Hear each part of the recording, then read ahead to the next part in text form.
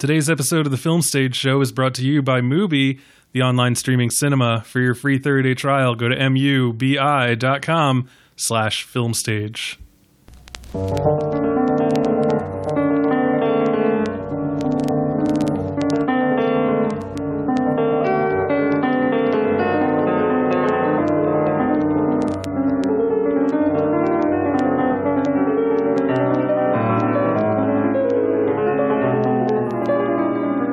Ladies and gentlemen, to a brand new episode of the Film Stage Show, the movie review podcast for thefilmstage.com. As always, I'm your host, Brian J. Rowan, and with me today to talk Green Book, we have two other white guys, Michael Snydell. Hello, I am white guy number one. And Bill Graham. Woo! And I guess that makes me white guy zero. So, good for me. So yes, we're here to talk...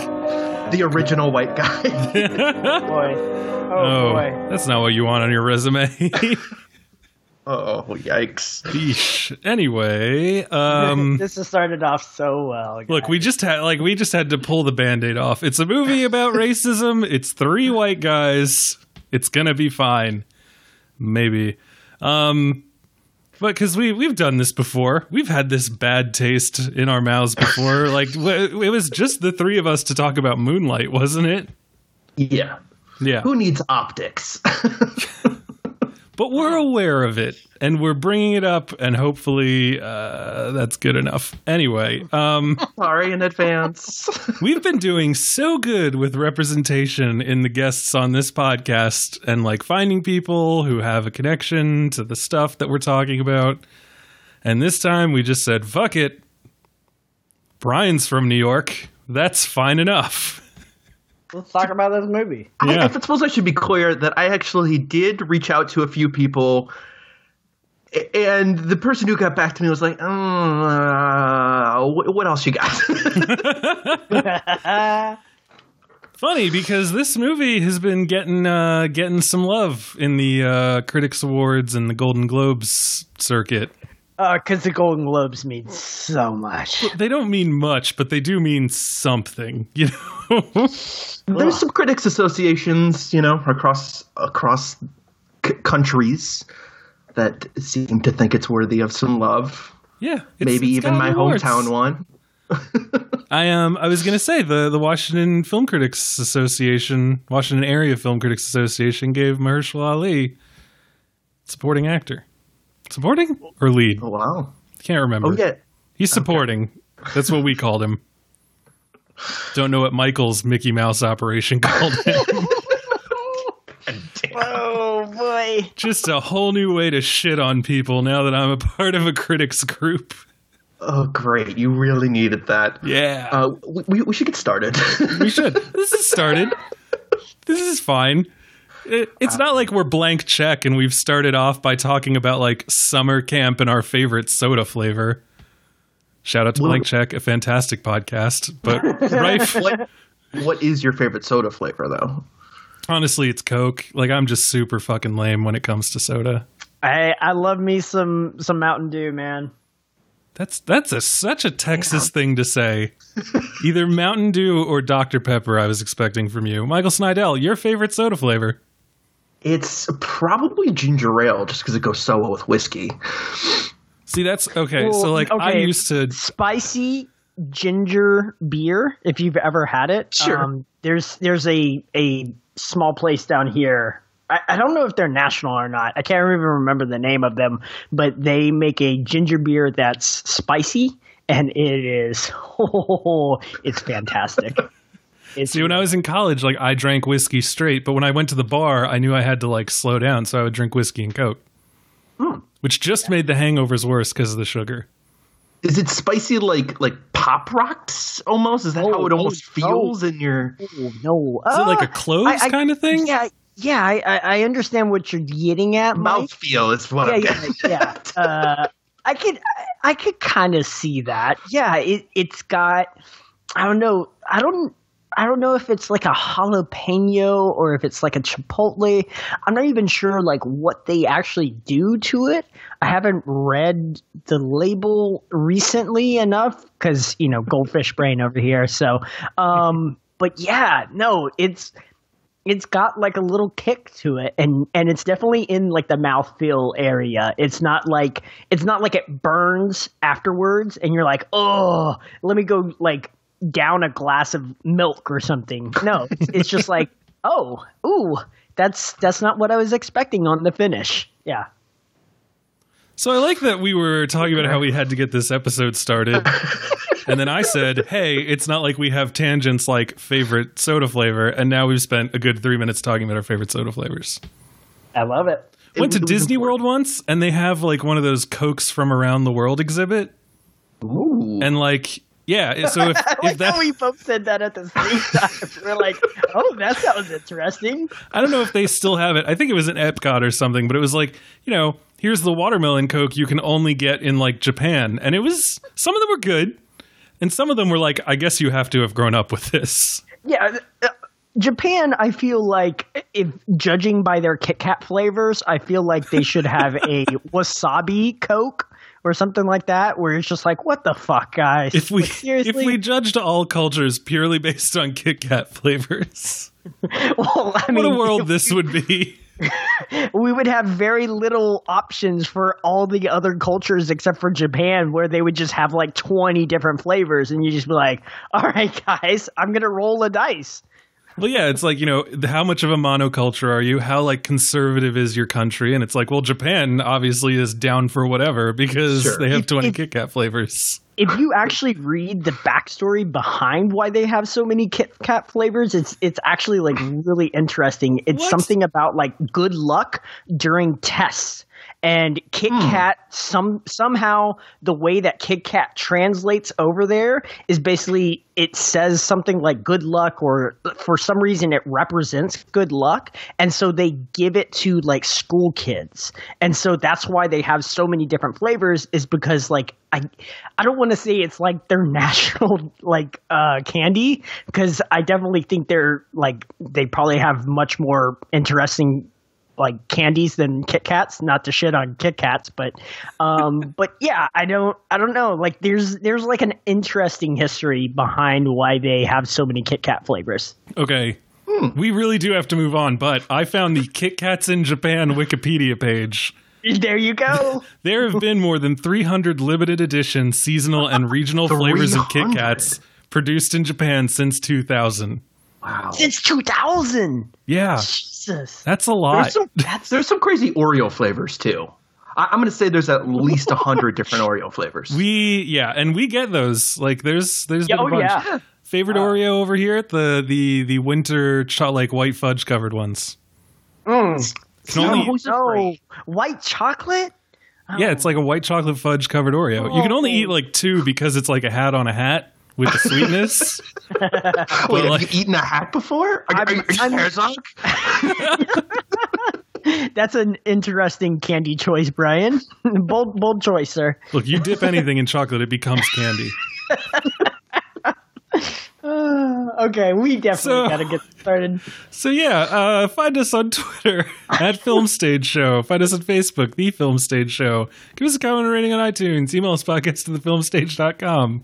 Tell us your favorite Kit Kat flavor. I was just about to say that. Or Coke flavor. Obviously, patreon.com/The Film Stage Show. For as little as $1 an episode, you get access to super cool raffles. And our Slack channel, and there you can talk to us more about Kit Kats and Coke flavors. And what else? Yep. Mubi is our sponsor. I feel like we just need to start over. I'm like so off now because we spent a legitimately insane amount of time. That was good. That was the good part of this podcast. Oh, fantastic. So Mubi is the streaming cinema where you can get a new... I'm just like, what am I doing? Mubi! Every day they introduce a new film to their platform and you have 30 days to watch. That means you always have 30 great titles to select from that are constantly rotating. You can use your smart TV, your phone if you're a monster, your laptop, all various types of streaming devices. There's some great stuff on there now. Last week we talked about Pina, Wim Wenders' Academy Award nominated documentary. There's some other great stuff. One of them that sounded particularly interesting to me is called Señoritas. Colombian-born, Canada-based Lina Rodriguez elegantly questions the role of young women in patriarchal society with her first two features. Having been compared to Lena Dunham's Girls, Señorita beautifully captures the minutiae of adolescence and is imbued with a refreshingly subtle feminism. So that is on the platform. Check it out. I'd like to do one plug too for A Touch of Sin, which is the film of the day. On the day we're recording on Sunday, which is from Jia Zhangke, who's one of the kind of giants of Chinese cinema at the moment. And this is a really good.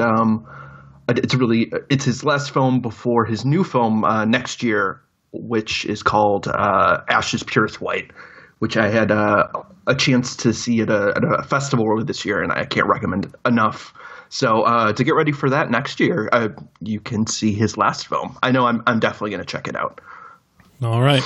And as always, you can get a free 30-day trial of Mubi by going to mubi.com/filmstage. So we've done it. We've finally gotten to the point where we can talk about the movie at hand. And that, of course, I know, I'm sorry, Michael. That, of course, is the Golden Globe-nominated Green Book. Its nominations are for Best Screenplay from Nick Vallelongo, Brian Hayes Curry, and Peter Farley. Best Director, Peter Farley. Best Motion Picture, Musical or Comedy. Best Performance by an Actor in a Motion Picture, Musical or Comedy, Viggo Mortensen. And Best Performance by an Actor in a Supporting Role in a Motion Picture, Mahershala Ali. So that's great. I was just able to get through all of the credits for this movie by reading its Golden Globe Awards. Nice. So now I don't have to do that. Anyway, here is the trailer. Yeah. Some guy called over here, a doctor. He's looking for a driver. You interested? I am not a medical doctor. I'm a musician. I'm about to embark on a concert tour in the Deep South. What other experience do you have? Public relations. Do you foresee any issues in working for a black man? You in the Deep South? There's gonna be problems. Promise me you're gonna write me a letter. No problems. Tell me that don't smell good. I've never had fried chicken in my life. All right, that is the trailer for Green Book, a movie inspired by a true friendship. No one's going to bite on that one? All right.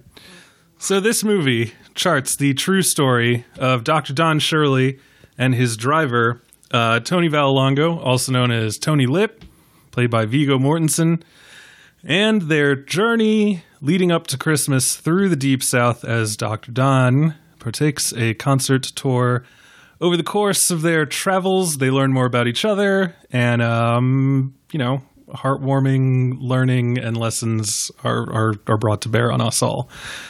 So, movie's been getting some critic love, some Golden Globe love. It's steadily chugging along in limited-ish release. I think it's like now over 1,000 theaters. Let's see what we thought about it.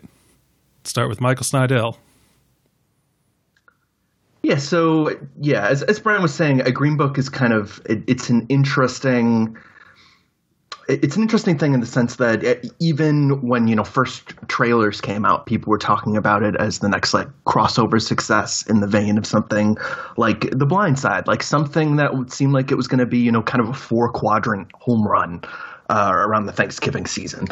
And it's interesting the ways that this both conforms to what you expect with a buddy trip movie and the ways that it also feels a little more thoughtful. Ultimately, I don't think it works. But I think that it's a little bit too easy to dismiss. And I don't think it's quite in the same vein as some of the larger discussions we've had about racism 101 in mainstream Hollywood films. I know that we have some disagreements on this podcast here about Three Billboards Across Ebbing, Missouri, and I don't know if we disagree about Crash, but nonetheless, those have two things that have been paired together in terms of their shortcuts in portraying racism. And I think that Green Book does at times try to, for the purpose of trying to find universality between these two characters from very, very different perspectives and worldviews, it does stoop to some broadness that feels less like comedy and more like laziness. But nonetheless, I think that there is, especially because of these two actors, and I think especially Mahershala Ali, there's a real attempt to try to make these more than just two caricatures. They try to make these two real people, and I'm being somewhat vague here because I think that to outline what works about this requires talking about their interpersonal relationship over a long period of time, and I think that in that way,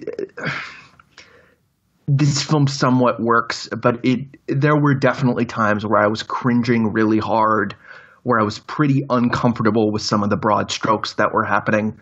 But again, I don't hate this movie as much as I thought. Like you were violently opposed to doing this movie for a while. No, I know, and I think I am because I think.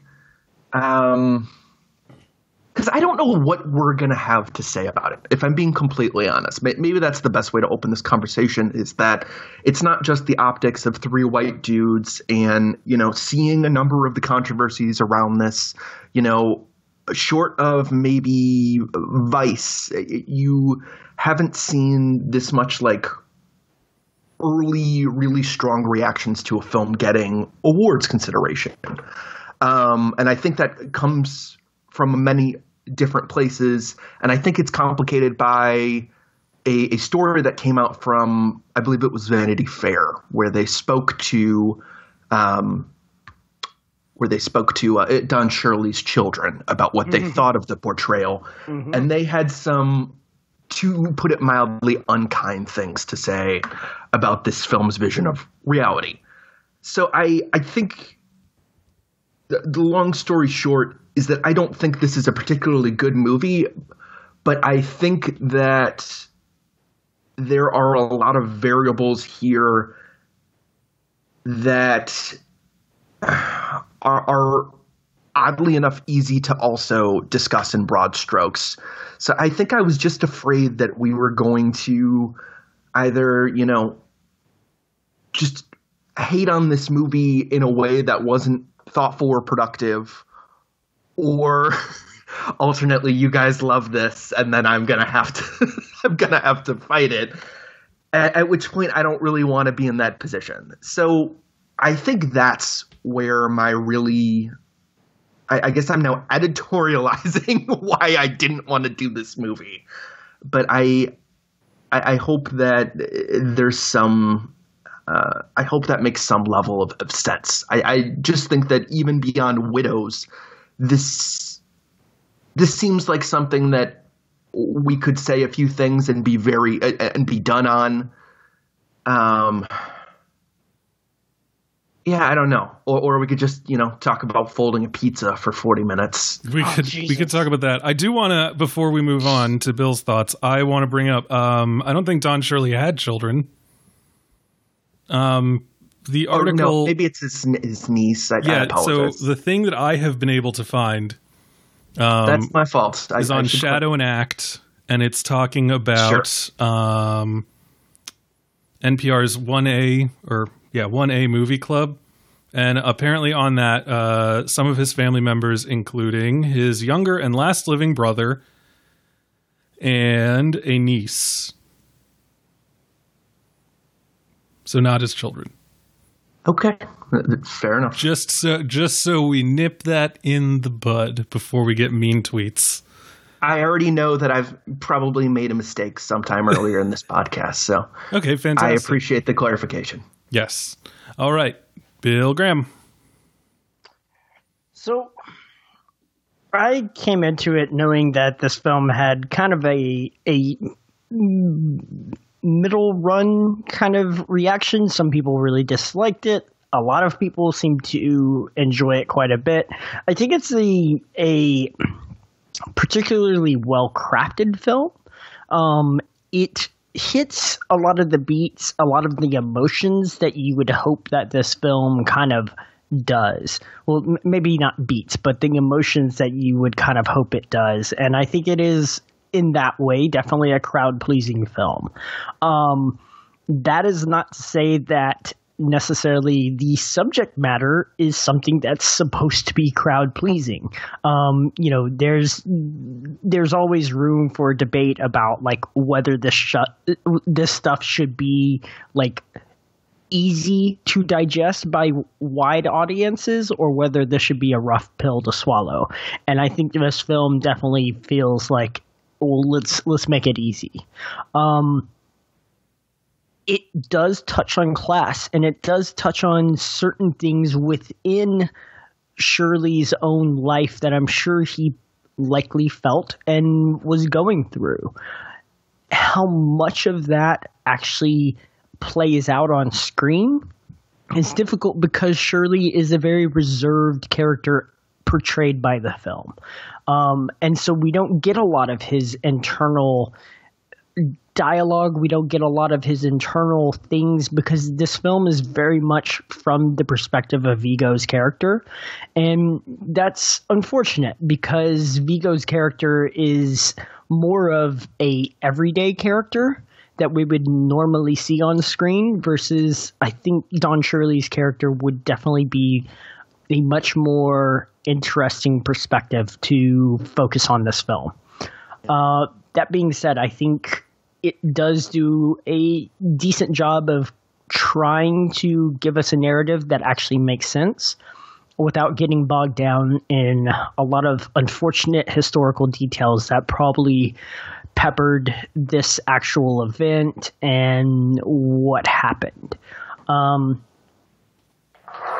Ultimately, I think it's fairly entertaining. I think it does a decent job of maybe kickstarting some of that dialogue.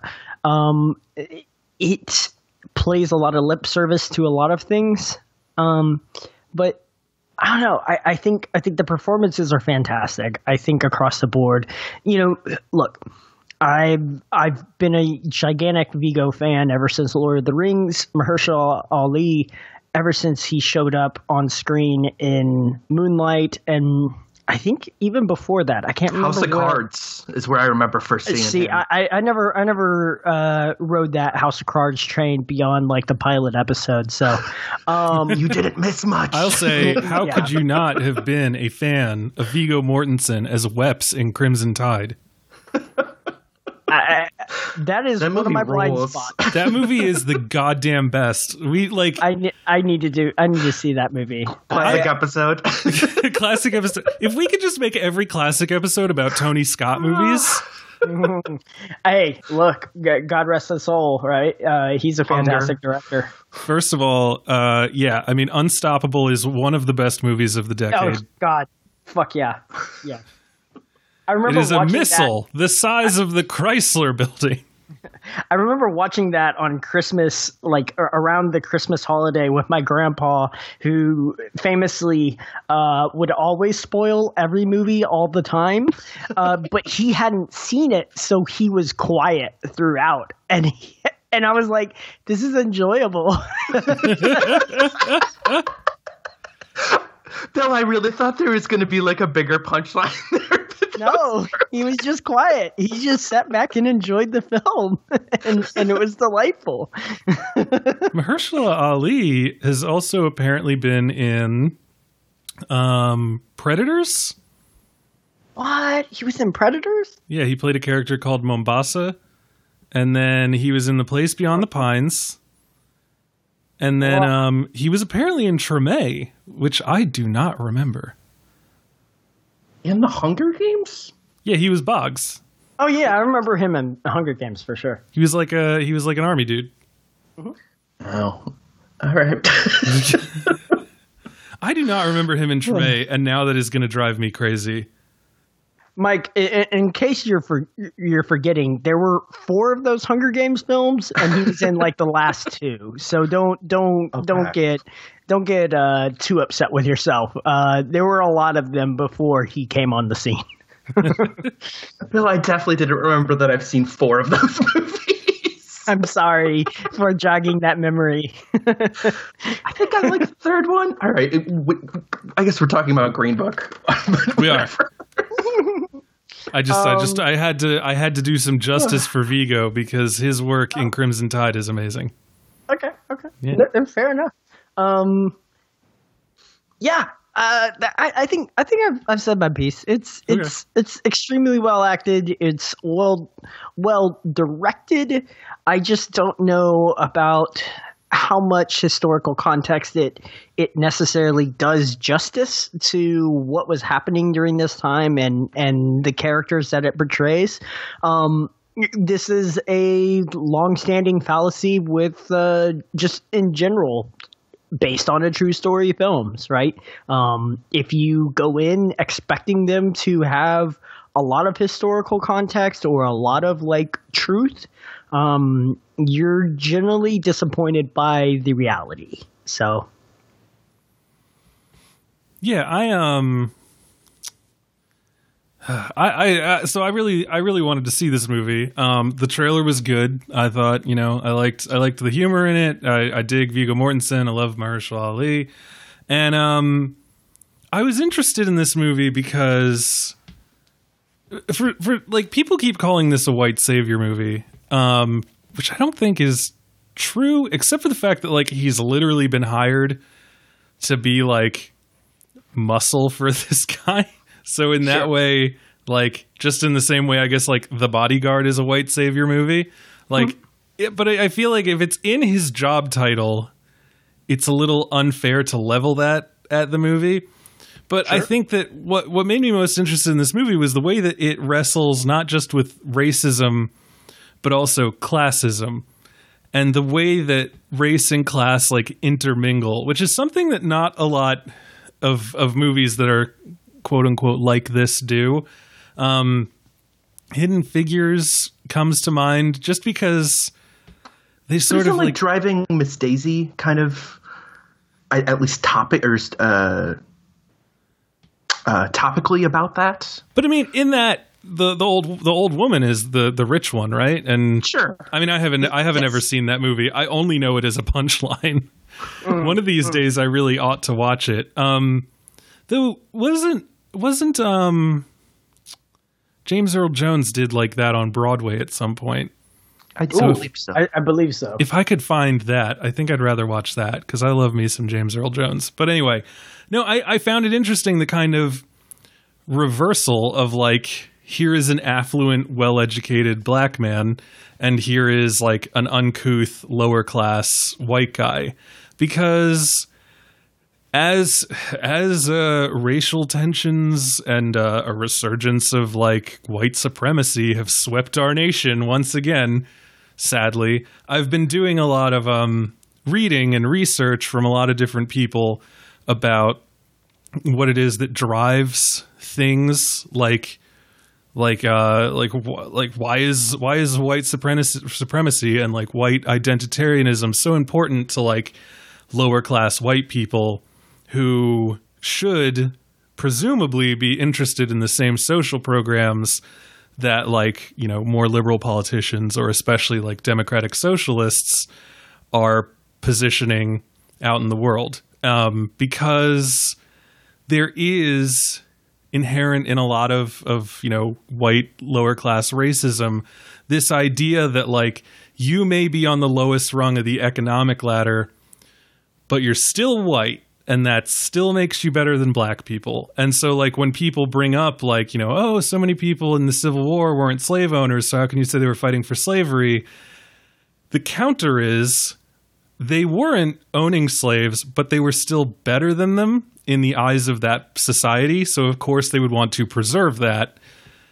And so it's an interesting dynamic to look at now, especially as like the question of like identity politics versus class politics crops up almost every other day, you know, online and in talking points. And I thought that the movie did a fairly decent job of actually making the movie, as much as it is about race, obviously, because like that's the first thing that someone would notice. It brings up these issues of class and this kind of idea that we've seen played out in certain movies about like, what is it that like saps you of your authenticity once you've reached a higher economic level?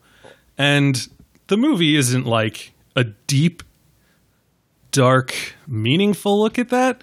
But I think that the fact that it bothers with it at all is actually very interesting. And, you know, clearly like Viggo and Ali are just like great in this movie. They're fun. They're like really living in these characters. You know, I know guys like Tony Lip. I've hung out with them. Fine people, I guess. But it is interesting. Like, I've seen so many people on Twitter and on the internet, you know, I don't know if I've actually seen anyone in person who's seen this movie. But they're all saying like, this is a white savior movie where like a white guy who is a racist teaches like a black guy not to be racist. And I don't think that that's true. And I think that that's one of those things that the movie is like carefully sidestepping by making it more about class. Like,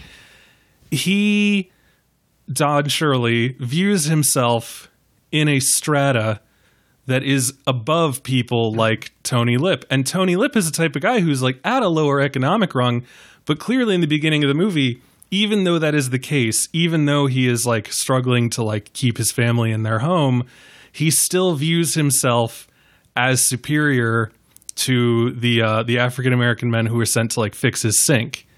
Like, to the point that he throws out their water glasses. Like, it's that has to get changed. And so I think the movie is less about like, there's so much to like come at. And I sort of wish that we'd had someone on this podcast who was like one of these people. So I just didn't seem to be battling straw men. But when you say that like a movie like this seems to just say we should get over stuff and just be friends, like, I think you're discounting the very real reality that like self-segregation without any like overt malice can cause a gulf and a misunderstanding that causes more problems than it fixes. And so, you know, you don't have to go hang out with someone who's like lobbying for the extermination of your people. And Tony Lip obviously doesn't think of himself as racist. He just doesn't want anything to do with those people. And, you know, studies have proven that, like, if you get to know someone on an individual level, you can, in fact, change their mind if they're not one of those people who's, like, devoted to the extermination of blacks, homosexuals, sure, Catholics, and foreigners. Like, you know, like... Well, and even those viewpoints have historically, you know, very, I guess, in a popular context, been changed as well. Like, yeah, you know, there are KKK members that have befriended black people, I guess, in some fashion or another, and ended up just saying, you know, maybe I was wrong, and right, like, and switching sides. And the way that people, like, the way that people respond to that kind of story, Bill, is they're usually like, "Oh, great, you're finally acting like a person. Like, you know, you've banished the hate from your heart, but it shouldn't have been there in the first place." It's like, okay, but it was, and that person did change. And like, if you're not willing to grant someone that is a step of progress, then I don't understand what we're doing here. Like, if you're not going to allow that, like, people can evolve and change, and then, you know, especially if they're not like asking for congratulations for it, like if they're just saying like, you know, I used to think that, like, I don't know, people with blonde hair were all dumb, but then I made friends with this guy who had blonde hair and he was really smart, and so now I realize, like, we're all just people. But like people do in fact have like tribal mentalities, and like anyone at some point will make a generalization about any weird specific group. And it sometimes does just come down to like, have you met one of them? Have you talked to them? Like, have you sat down? Like when I was a kid, like when I was in middle and high school, or I guess like middle school and like freshman year of high school, like I didn't have a problem with like homosexuals, but there was a part of me that was like, I don't get it. It seems weird. And I realized looking back on it that like, it's because I didn't know any. All I had was like what TV was showing me. And at that point it was like the Pride Parade, which looks even now just like overwhelming, but now it's overwhelming in a cool way. Pride and back Parade's then amazing. It was like, what was Just that? wanna say, the Chicago Pride Parade, I've been a few different times. It's awesome. Yeah, but like when you're a kid and all you've ever seen are people who are like you, and then suddenly you see like the Pride Parade, it's like shocking. It's like, well, what the hell is that lifestyle?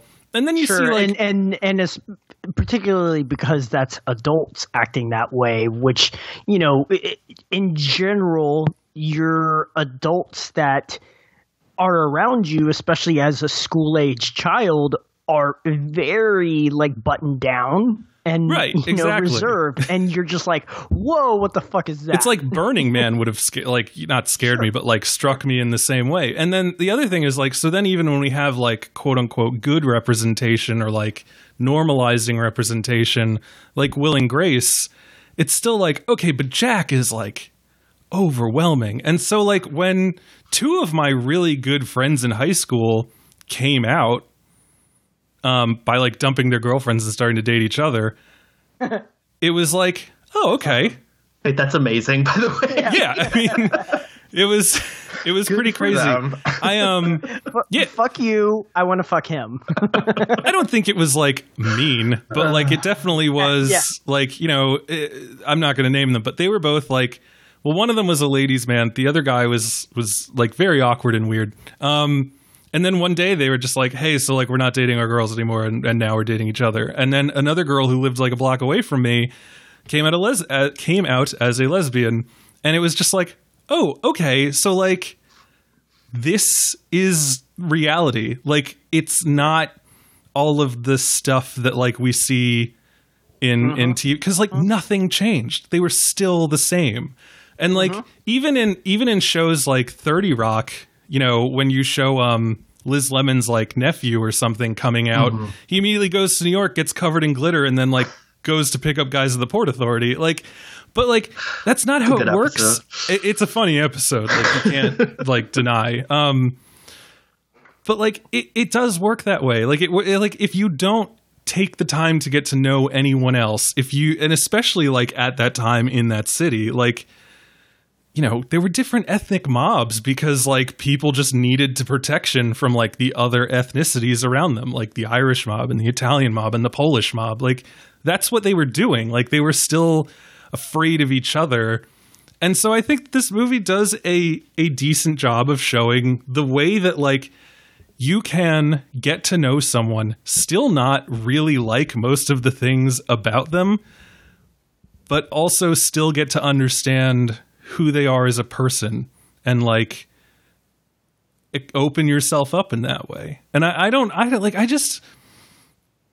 there's something like weird in our culture where like people hate stories about that. And it's like, if that did happen, which it appears to have, at least to some degree, shouldn't we be like celebrating that and like trying to make that happen? Like, shouldn't we be trying to reach out to people and like, you know, obviously don't put yourself in danger, but like if someone says some bullshit, just say like, well, hey, and it's something that like is related to you, like say like, hey, that's me, and like I can tell you some stuff. And like this is clearly a very different example, but like I was at a party once where someone was talking about like Christians and saying that like they all wanted to like lock women up in like, you know, breeding camps and stuff. And I just like wandered over half drunk and I was like, wait, I'm a Catholic, man. And he was like, oh, so you like don't believe in evolution? I was like, no, man, like I believe in evolution. The Pope says that evolution is real. And he's like, oh, but like we're the center of the universe. I'm like, no, like what's wrong with you? Like, and we just had this conversation. It was clear that like this guy had never taken the time to talk to someone who like believed in God or Jesus before. And by the end of the party, I don't think he's going to go out and convert, but at least he's like not quite as mean about it anymore. And I think that it's like micro steps like that, but like we've come to a point in society where like micro steps make us anxious and angry because we feel like it should all be fixed by now. Sure. I think no, go ahead, Brad. I was going to say, which I totally understand. Like, I would love everything to be fixed by now, but you can't discount the small steps because it's still a step forward. And Michael, what were you going to say? No, I think that I think you're right about the way of small steps and the way that representation has a very difficult time only recognizing those small steps. But I think that, you know, in the context of white savior, that does feel like an inaccurate description to me. But I think there is something, as much as we're talking about small steps, like we can't pretend that this isn't filtered through a perspective of someone who does have to learn this in an extremely simplistic and sometimes I found parts of it insulting. I know we are going to disagree about that, but what I'm saying is I think that's where some of this conversation comes, is that like, why do these microsteps always have to come on the terms of white people? I think that's the problem with a lot of these, is that so many of these movies are these microsteps and this representation that we're trying to move forward, but it's still within this, you know, monolithic mold. Like even you know, Don Shirley is such an he's like such an interesting missed opportunity to me in a way, in the sense that I mean, one, I think Mahershala Ali makes as much as he can of a very limited character that is, as Bill said, like partly very intentionally reserved and internal because he's dealing with a number of things, but also like the conversations he has about not feeling like he belongs with white people, not feeling like he belongs with black people.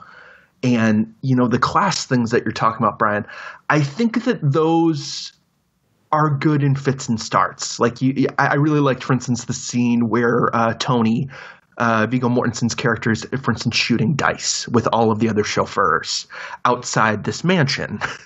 And, you know, like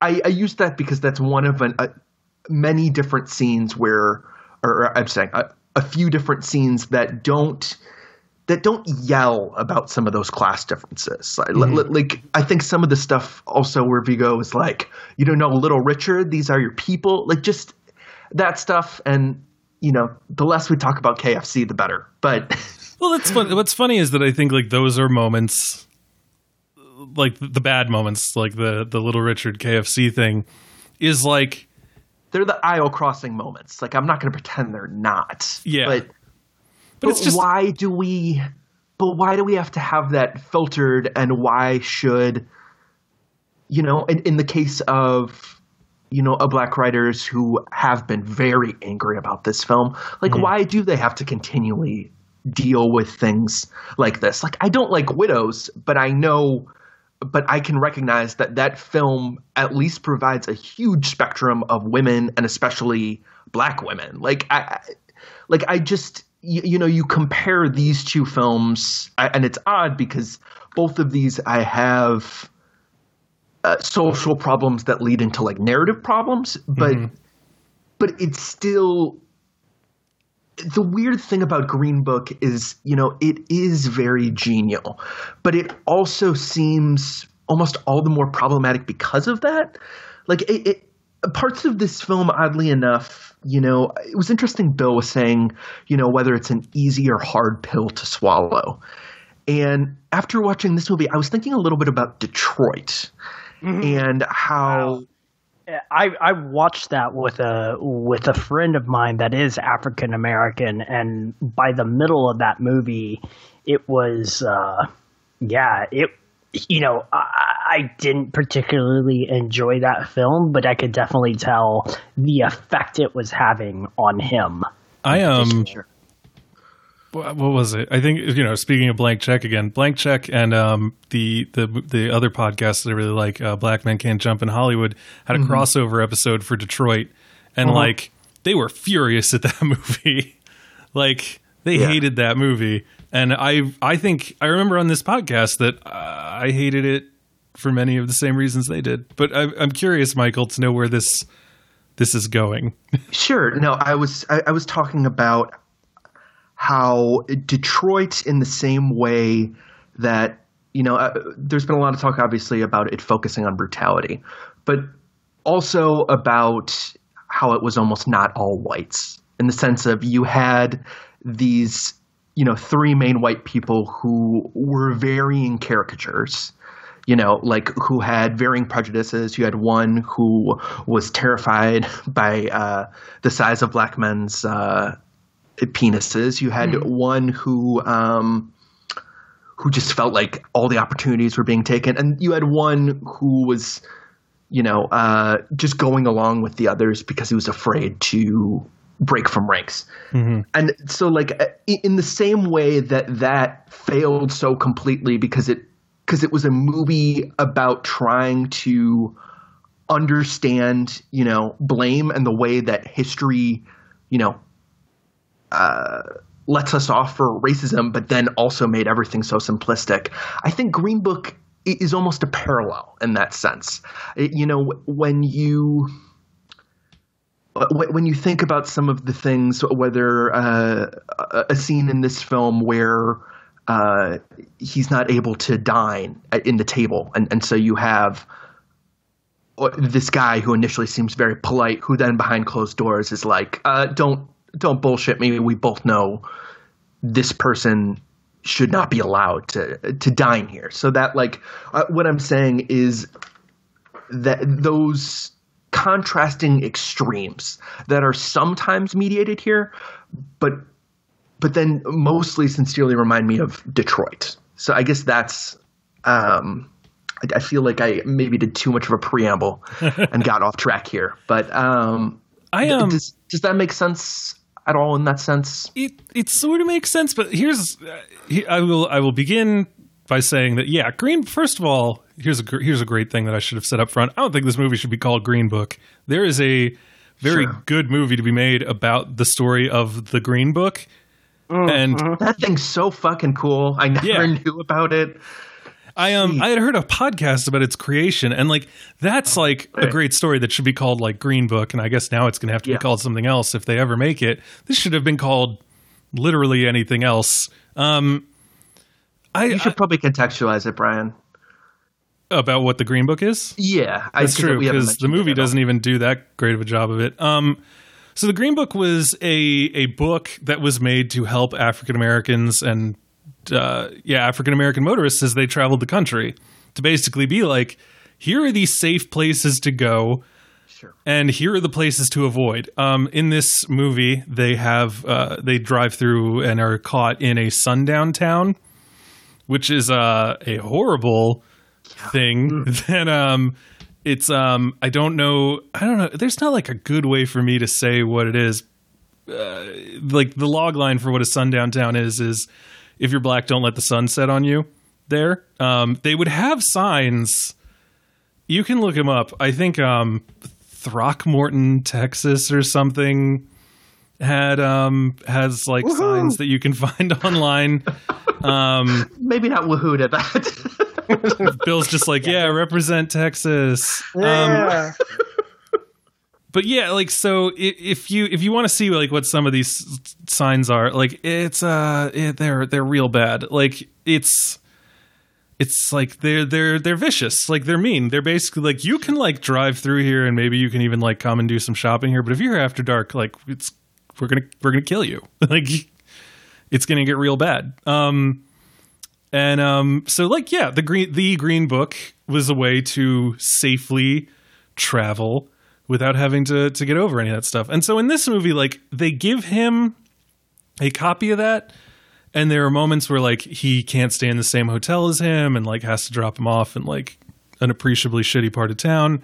But like it doesn't the movie is not about that Green Book, and that Green Book was like a lifesaver to people who had to travel across the country.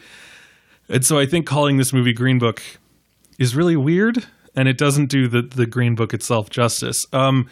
As for that concept of like, why does it have to be done on the terms of white people?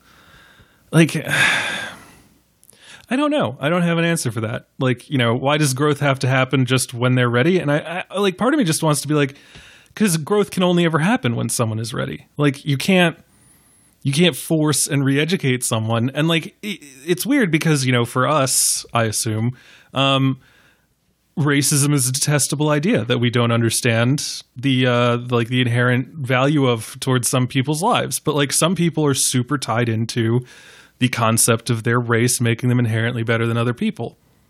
Mm-hmm. And if you have that idea, it's important to you to hold on to it. And so, you know, it's a process. And I think that, like, you know, whether you want to talk about the lens through which the story is told, you know, who has like the real ball of the narrative, you know, that makes a lot of sense. But I would be curious to see a movie that like forced change on someone who wasn't ready, or like made it. I mean, it's almost actually kind of Mad Men. Mad Men has a little bit of that because Sterling Cooper, Draper Price, like fumbles into the civil rights movement. And they are clearly not ready for it, but like PR demands that they hire a black secretary, and like people in the office, like, you know, they're still not like great. And like Peggy still has her moment where she's worried to like leave her pocketbook alone with this girl. But like, that's kind of the thing. It's like they were not prepared for it. It got shuffled onto them. And then after like a while, the biggest problem they had is that Don's secretary was named Dawn. And like, and that's kind of actually super interesting too, because then they eventually get another black secretary named Shirley, and Dawn and Shirley will greet each other by calling each other the other's name, making fun of the way that I guess all the white people in the office mix them up.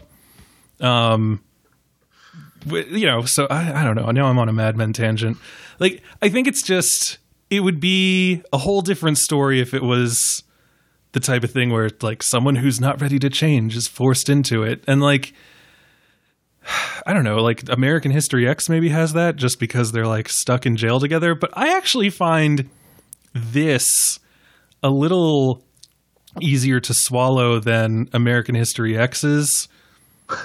Because there's no curb stomping in this. Well, no, like I just like, you know how like Edward Norton at some point is like, oh, you know, maybe black people don't suck, but it's just because he like meets a cool one in jail who like makes him laugh.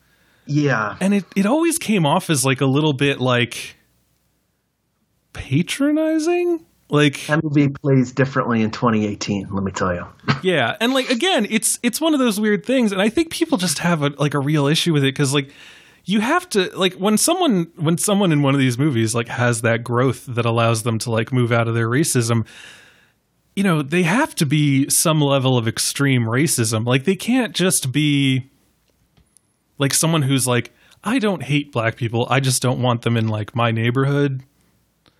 Like, you know, they can't be one of those people, because like the eventual evolution of that person is like so small and like so shitty and like so, you know, narratively disappointing, I guess, like, because there's like nothing to push back against. Yeah.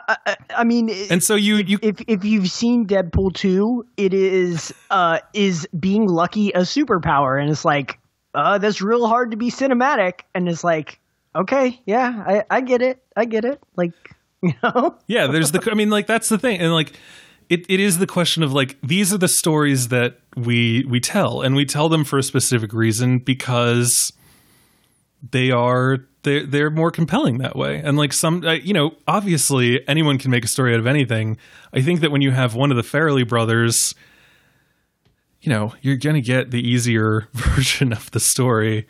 I will say that Detroit, I had a problem with, not because of like the broadness of it, but just because of like the cruelty and meanness. And like, something that to crib something from Black Men Can't Jump in Hollywood, a great podcast that everyone should listen to. Like one of the guys on there, I think it's Gerard, really hates movies like Detroit and like 12 Years a Slave, because he just is tired of seeing like violence visited upon black bodies as like a way to like sponge up audience sympathy, because like there's nothing worse than being like, how do we get the audience on the side of this, quote unquote other? Like, let's assume we're pitching to like a white cis-het, middle class person in the audience. Like, what do we do to like get through to them that this is a human being who's like worthy of empathy? What if we just fuck them up? Yeah. So like, let's have like the gay guy get beaten outside of a bar. Like, let's have the black slave get whipped. Let's have like the transsexual. I was just about to do a spoiler for a movie that I can't even remember like the name of, but like it's rough, and like I just don't like seeing that, and so like Detroit really rubbed me the wrong way in that way. Like it's just like I remember talking about like it was almost like too well made. It was like almost too good. It just was like, and what did we learn from it? Like not much. Like at least this movie, like these are characters. Like I remember their names. And I couldn't tell you a single character from Detroit because, like, they were never granted that grace of, like, character building because of the immediacy of the story. And, like, the first half hour of that movie, you don't even see any of the characters that you then spend the next, like, 2 hours with. Sure. And this movie you could divorce this movie from all the race and everything involved and just make it a story about, like, these two unlikely people from the wrong, like, different sides of the tracks who, like, forge a friendship just because, like, of who they are. And, like, yeah, I'm not going to say this is a movie is, like, the perfect tonic for racism that we need in America right now. I would never say that. It's not as good as Widows, just to bring up another movie that we talked about. But I'll just say, like, it's like a fine, entertaining story that, like, does tackle this from, like, an angle that I think hasn't been really viewed. And at the end of the day, when it was over, I was like, all right, I liked it. Bill, you were going to say something.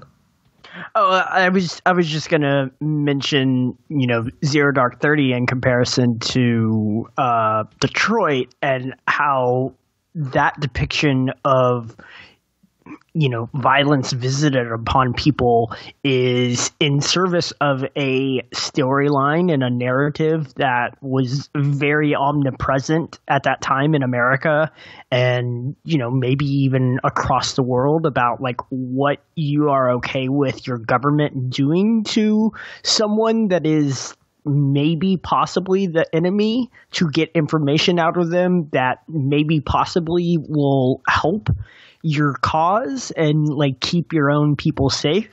And that film like basically challenged that narrative and made you think upon it, because it had a very nuanced approach to it, I would say. Some people take that film in a very like, no, this is a pro-torture film, and some people are like, no, this is a anti-torture film, and I'm like, it's a Rorschach test. I think it's definitely both. I think it reflects what you take in and like come upon that film with like what your narrative is internally. And so I think a lot of people present their own narratives on top of that film, when I think it very much is giving you both angles and basically saying like, you fucking decide. Well, like, I'm not going to tell you.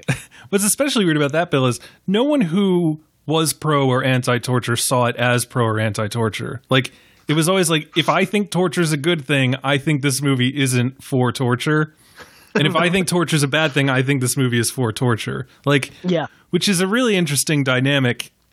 There's like movies that do that, but they're usually, they're almost always politically motivated. Well, you see, I think that's an interesting thing, because that maybe helps me pinpoint a little bit more what I'm, like when we're talking about Zero Dark 30 and Detroit. I think the other thing is that I wanted to just kind of finish that thought real quick.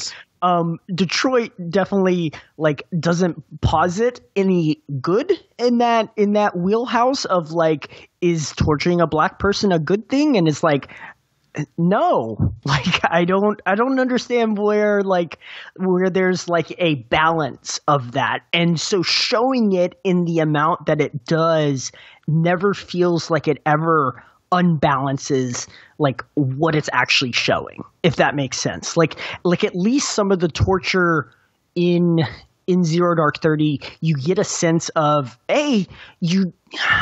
I'm trying to remember because I haven't seen that film in a little bit, but I don't think you expressly see anything necessarily vicious or violent. You definitely understand like what waterboarding is from that film, but like even that isn't an outwardly violent act, whereas like the things that happen to the kids in Detroit are fucking like horrendous, and you're just like, okay, like the film never unbalances that act, and so showing it never gets unbalanced. And yeah, I think that's part of the reason why Detroit just leaves so many people just unsettled, because it's like, and not that there's anything that it could unbalance that with, but like, I don't know. Well, I think like what you're saying, Bill, is almost like, so in Zero Dark 30, they are torturing people, and it's usually like, you know, you're in a stress position and we're blaring music and flashing the lights, and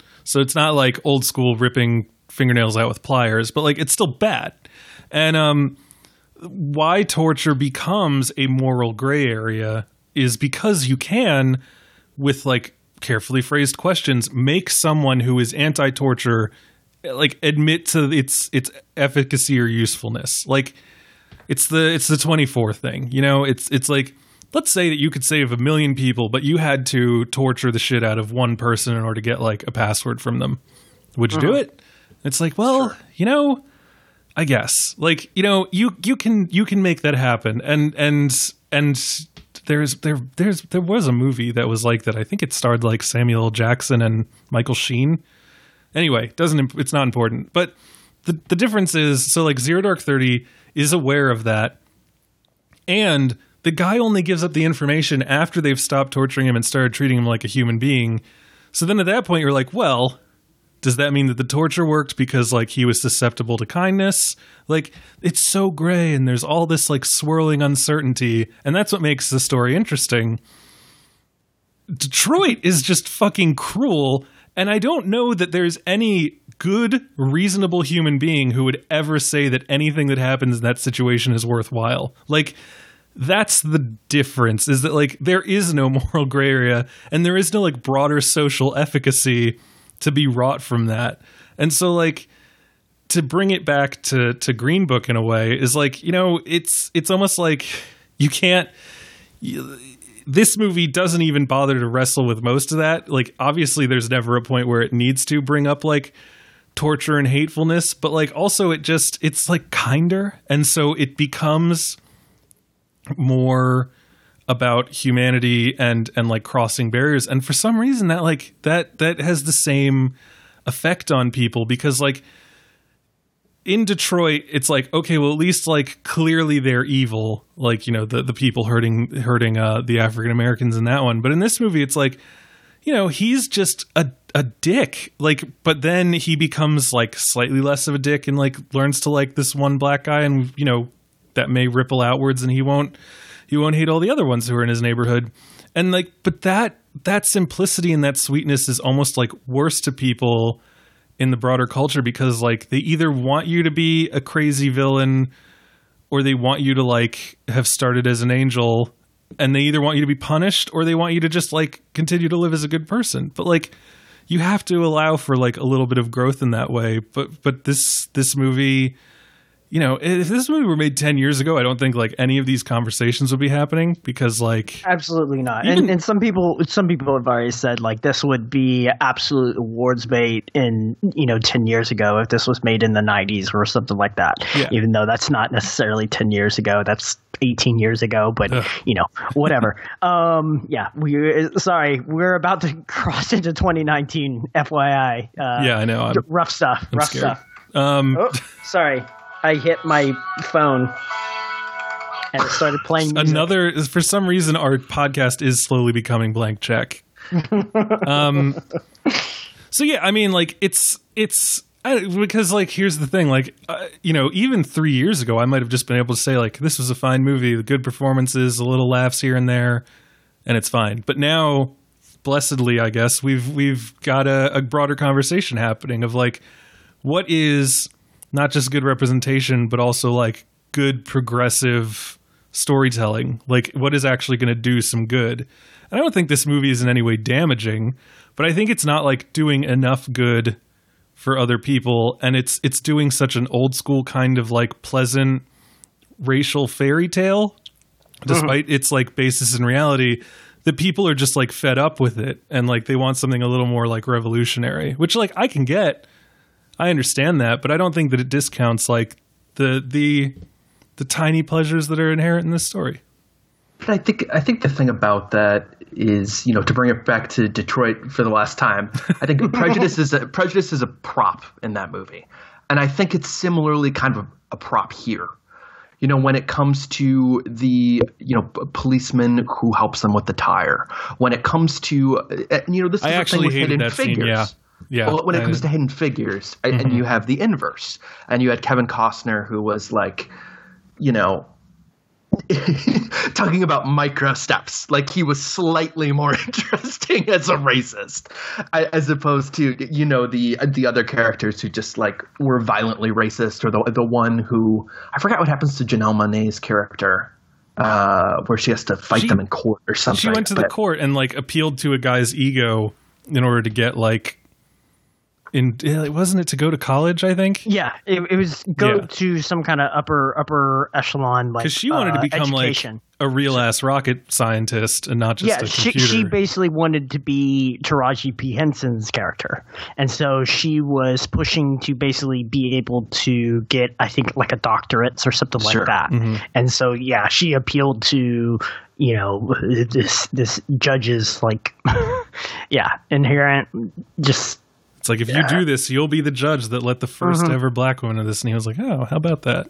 I think that's my point, though, is that like this, I don't want to say the genre of film, because even when we pointed to seemingly direct, predecessors, things like Driving Miss Daisy, that is the opposite. Like this is an inverse of a story that's been told before, but I do think that it is still using the same tools in the toolbox. It's still, presenting race as a series of obstacles. And like, I agree to an extent of the kind of adjacent conversation I've seen about this film of people saying it's a good road trip movie and a bad race movie.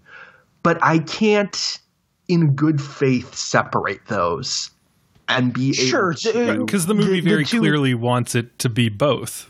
Yeah, I guess that's where I'm going. Is like every time where I'm like, it's fine, or like speaking of moments where I thought there was good chemistry, and like, it does become a weird conversation. Is this damaging?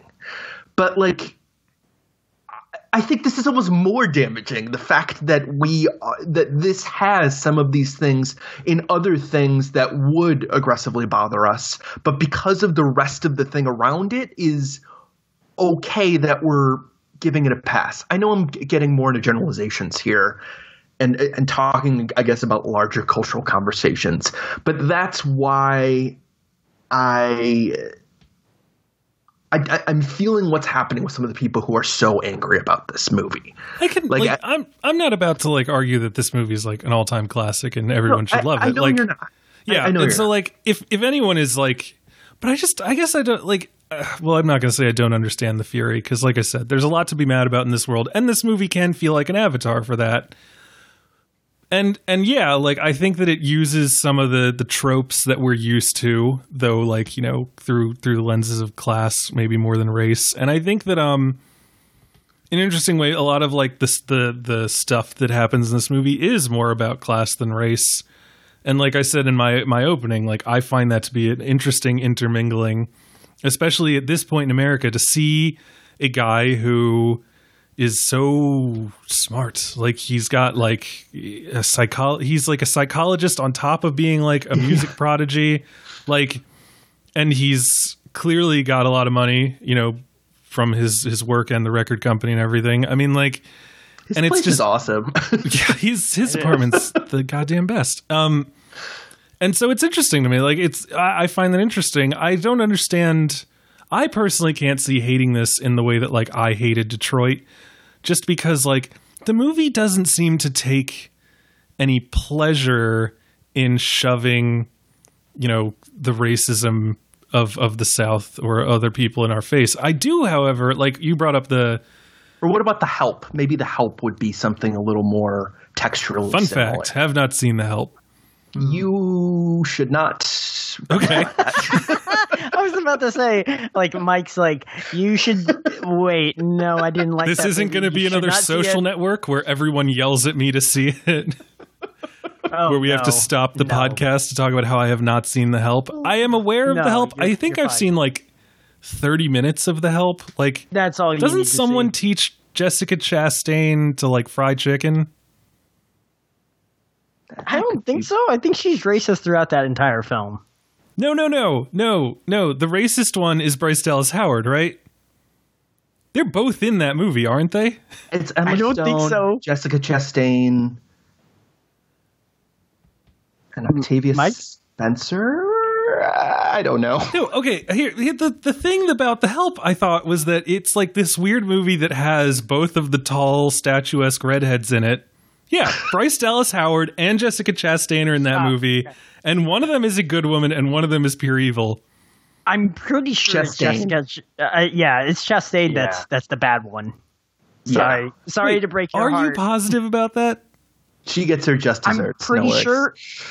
I'm pretty sure because that was kind of her announcement as like a star, because she's like really good in that role, and a lot of people were like, "Whoa, who is that?" Like we know who the Bryce Dallas Howard, Yeah. like, Ron Howard's daughter is, but we've never seen this Chastain chick.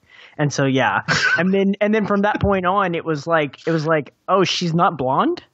Wait, no. Okay, hold on. So, because I needed to know, there is the first quote on the Helps quote page on IMDb is someone saying, "Eat my shit," and then Hilly Holbrook saying, "What'd you say?" And then, like, there's a whole exchange. And then apparently Minnie fed her some shit. Shit pie. That's Yeah, what I so said, Hilly just desserts. Holbrook is played by Bryce Dallas.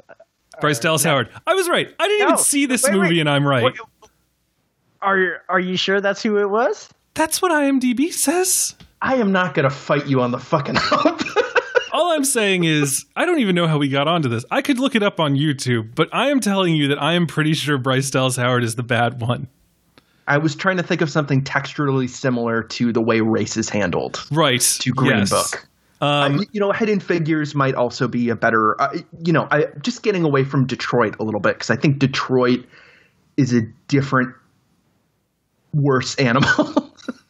And here's, Detroit is just like, why are we talking about like PG and PG-13 rated like semi-comedies versus goddamn Detroit? Torture porn, yeah. Yeah, like basically like Okay, a Hidden slasher Figures. film. So Hidden Figures Figures might be a better. Hidden stand. Figures I had a problem with only because of almost because I wanted more. Like I found those women Sure. so interesting. Also, I hated the music that Pharrell did for it.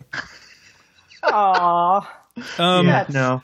I just remember hating the music in that movie so much because like It bounces too much. and it's like it's too modern, and he's like Sure. It's talking about very- eating ice cream with his cousin and like not saying that you were there if you wasn't, and like That sounds right. and then when she's like running to the bathroom, the song is like saying Russian over and over again, which is just like, come on, It's so on Pharrell. the nose. It's so on the nose. It's It super really on the is. nose. So what was I gonna say? I changed my mind. It's great. Best movie ever. Glad it won stuff. What was I gonna say? So The Help, It was another one of those movies, and like this is another complaint that has been leveled against certain movies, is like people being upset when people only set aside their racism when they realize like what they can get out of someone else. So like The Help, people are like, oh, like, yeah, like people aren't racist towards her when they realize that like she's smart and she can help get us to the moon. And like, I understand that. Like I it's like the Rudolph the Red-Nosed Reindeer type of argument. Like everyone's a dick to Rudolph until they realize they can make money off of him. Like, once you can monetize like the other, then suddenly they're your best friend. But like, the unfortunate truth of human experience is that you do need those wedges in order to like break through. Like if people think that you're inherently inferior and then you prove them wrong, or you prove that like the difference in you has some inherent social value, then suddenly like you've leveraged open the door the tiniest bit that you can get your foot through, and then you can get them to like learn about you as a person. Like it's almost like, this is a terrible analogy and I shouldn't say it. It's almost like dating. Like, how you first meet someone, like sometimes it's because you like did something really awesome and they're like, oh my God, that seems so cool. And then once you get past that, you're able to like learn more and talk more and like experience more. And that's where like everything deeper comes from. And like when people are entrenched in that way, it does take something else to go through. And I think that that's sort of what's interesting about this movie, is that like he's not forced into being in this situation. Like he takes the job, and while he has like his issues with African Americans, like it's not like deeply necessary that he takes it, because he is making money elsewhere. But he like decides to do it, and like he goes, and like it's not like he has to get like bullied into it by like his wife saying like, we're going to lose the house, you're going to put your prejudice aside and go drive with this dude. I do like that. And okay, are we in spoilers? We've been talking for like an hour and a half. Sure. No, we are not officially. We are in spoilers. Yeah, for anyone who's still listening, this is spoilers now. I love that at the end of this movie, like she hugs Dr. Don Shirley and says thanks for the help with the letters. Yeah. Mm-hmm. That was beautiful. That got me. And that's what's so good in like two scenes. Linda Cardellini's great. What was I going to say?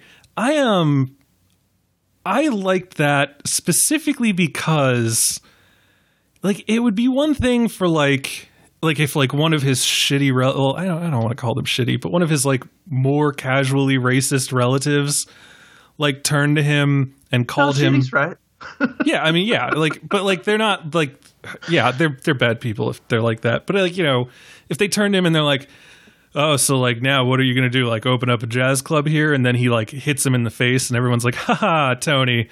Like that would be bad. But like I love that it ends on like a human note that is divorced from like everything else. Like she's not like, thank you for opening my husband's eyes up to like the value inherent in everyone, regardless of color or creed. She's just like happy that suddenly like her husband was able to like put forward his emotions in a better way, which like has nothing to do with race or like even class, but just like the general growth of humanity that comes from just like a friendship with someone who shows you something you didn't know existed.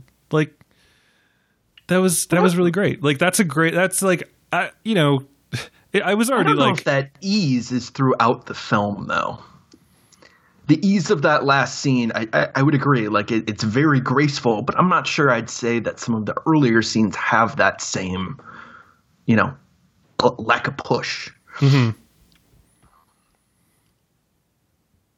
Yeah, I guess I'd agree with that. But it's still like that last line, I think, is just like, chef's kiss. Really liked it. I'm if we're talking about spoilers, I guess the only other spoiler is I was curious whether you guys had any thoughts about the sexuality reveal. I have heard some people say that they do not think a New Yorker from this time would have been okay with his sexuality in the scene on the stairs where he's going up to his room and Shirley essentially apologizes for having to bust him out the previous night. I'm just curious whether you guys had any thoughts about the only other scene. I guess that could be a spoiler. I mean, that whole sequence plays lip service to everything that is revolving around that character. But I mean, I think in some ways it serves the other Shirley. In another way, it serves to show how, I guess, unprejudiced Vigo's character is, which is maybe unkind, maybe kind. I don't know. It's one of those difficult things where it's like, okay, would he have seen some things that maybe fell into that kind of similar line around that time? If he was around a lot of like high profile celebrities, maybe not. I don't know. That's always tough because it's like you bring that historical context into it, and then it's like, okay, but like if you're gonna bring the historical context into it, then this whole movie just kind of becomes a wash, doesn't it? Sure. No, it's not just realism. I just mean, like, I don't know. I might like the bar scene better, which may be a kind of a similar approach to the bar scene where he goes to get Shirley when he's in a white bar. Mm-hmm. Like I think that scene, which also kind of deals with his otherizing in a potentially more interesting way. I think what's interesting about that scene more than anything is Mahershala Ali's reaction to getting out of that situation and being mad. And it's like, okay, but. And I think that conversation is so interesting because it is shitty that he had to do the thing that he had to do, but it's also like it's a no-win situation where it's like I have to bend on one knee to maintain uprightness on the other knee. Like you can't ask me to do both. Yeah, you've got to bow to keep standing. Yeah. You know? And it's one of those impossible situations, and I think that's really interesting that Mahershala Ali's character is so hurt by his driver, his protector, in some way, basically getting him out of that situation by bowing. And we see it on throughout the film where he kind of takes that stance. I'm not sure if the scene in the big plantation house is before or after that. I think it's after. And we see him basically say, well, fuck it. If you're not going to let me go to the restroom in your own house, the bathroom. Yeah. Yeah. Then I'm going to go to my hotel and you're going to have to wait for me, Yeah. And I think that's also something that kind of makes me think of this as like not a white savior movie, is that he rarely gets Don Shirley any leniency from anyone. Like Don Shirley doesn't get to use that bathroom in that house. Don Shirley doesn't get to eat with the rest of his band at that place they're supposed to play Christmas Eve. Like, sure, they have to leave. Yeah, they leave both of those places and then come back later. So like his savioring is usually, it's only like, he bribes the cops and then he punches that other guy. And Don Shirley rightly points out that he only punched him because he was upset that he had, like, because again, as my friend once said, like, it was like only like a couple decades ago that like Italians and Irish people finally became white. Sure. Joe Kennedy paid a lot of money to make sure that happened. And so like, yeah, like the guy's like, oh, of course you're an Italian. So you're half, it's not like, this is so weird because they use so many slurs in this movie that I have never heard quite before. So I'm just like, he calls him a Negro, but it might be the N-word as well. I can't remember if it was the N-word. There's also eggplant. Eggplant. Yeah. And so I've been avoiding saying eggplant just cause I'm like, yeah, sorry. Why would I want to use any racial slurs? But like, yeah, like but anyway, so he calls him that and then he hits him. And so it's like, clearly it's still a sore spot for him. But I think that a lot of this movie is Don Shirley, I guess, like having to like come back down and like realize like how much he's still battling against, like it's he almost doesn't like realize like the real danger that he is in, that Viggo Mortensen has to kind of like pull him out of. And as for the whole a guy from New York at that time period being cool with someone's sexuality, I mean, like, I don't see that as being a problem, in all honesty. Like, I've heard stories from old men in Queens about like, I had this friend and like everyone knew he was a fruit bat, but no one cared. Like, it's just like, it was one of those things like, don't bring it up at parties, don't introduce me to your boyfriend, but like, just act right around me and I don't care. Like, because I know you and you're a good guy. Like, which again is not enlightened. It's not super cool, but like, yeah, it was enough to go. It's like the go along to get along. It's the, I will accept this in you, but dear God, please don't make me have to deal with it. Mm-hmm. It's a weird thing. It's so I didn't really have a problem with that. I liked how Don Shirley kind of kept wanting to like avail himself of the usual courses of action. Like, he's in jail and he's like, I will call my attorney and I will like get out of this situation and I don't care. And then, he eventually has to be just like told like, mother of God, like that's not going to happen. Like, you don't realize that they don't see you that way and they're not going to treat you that way. And you've got to like pull some magic here to get us out. Like, calling the president, it's a good flex. No one would say weird flex about that. That's a good flex. Yeah.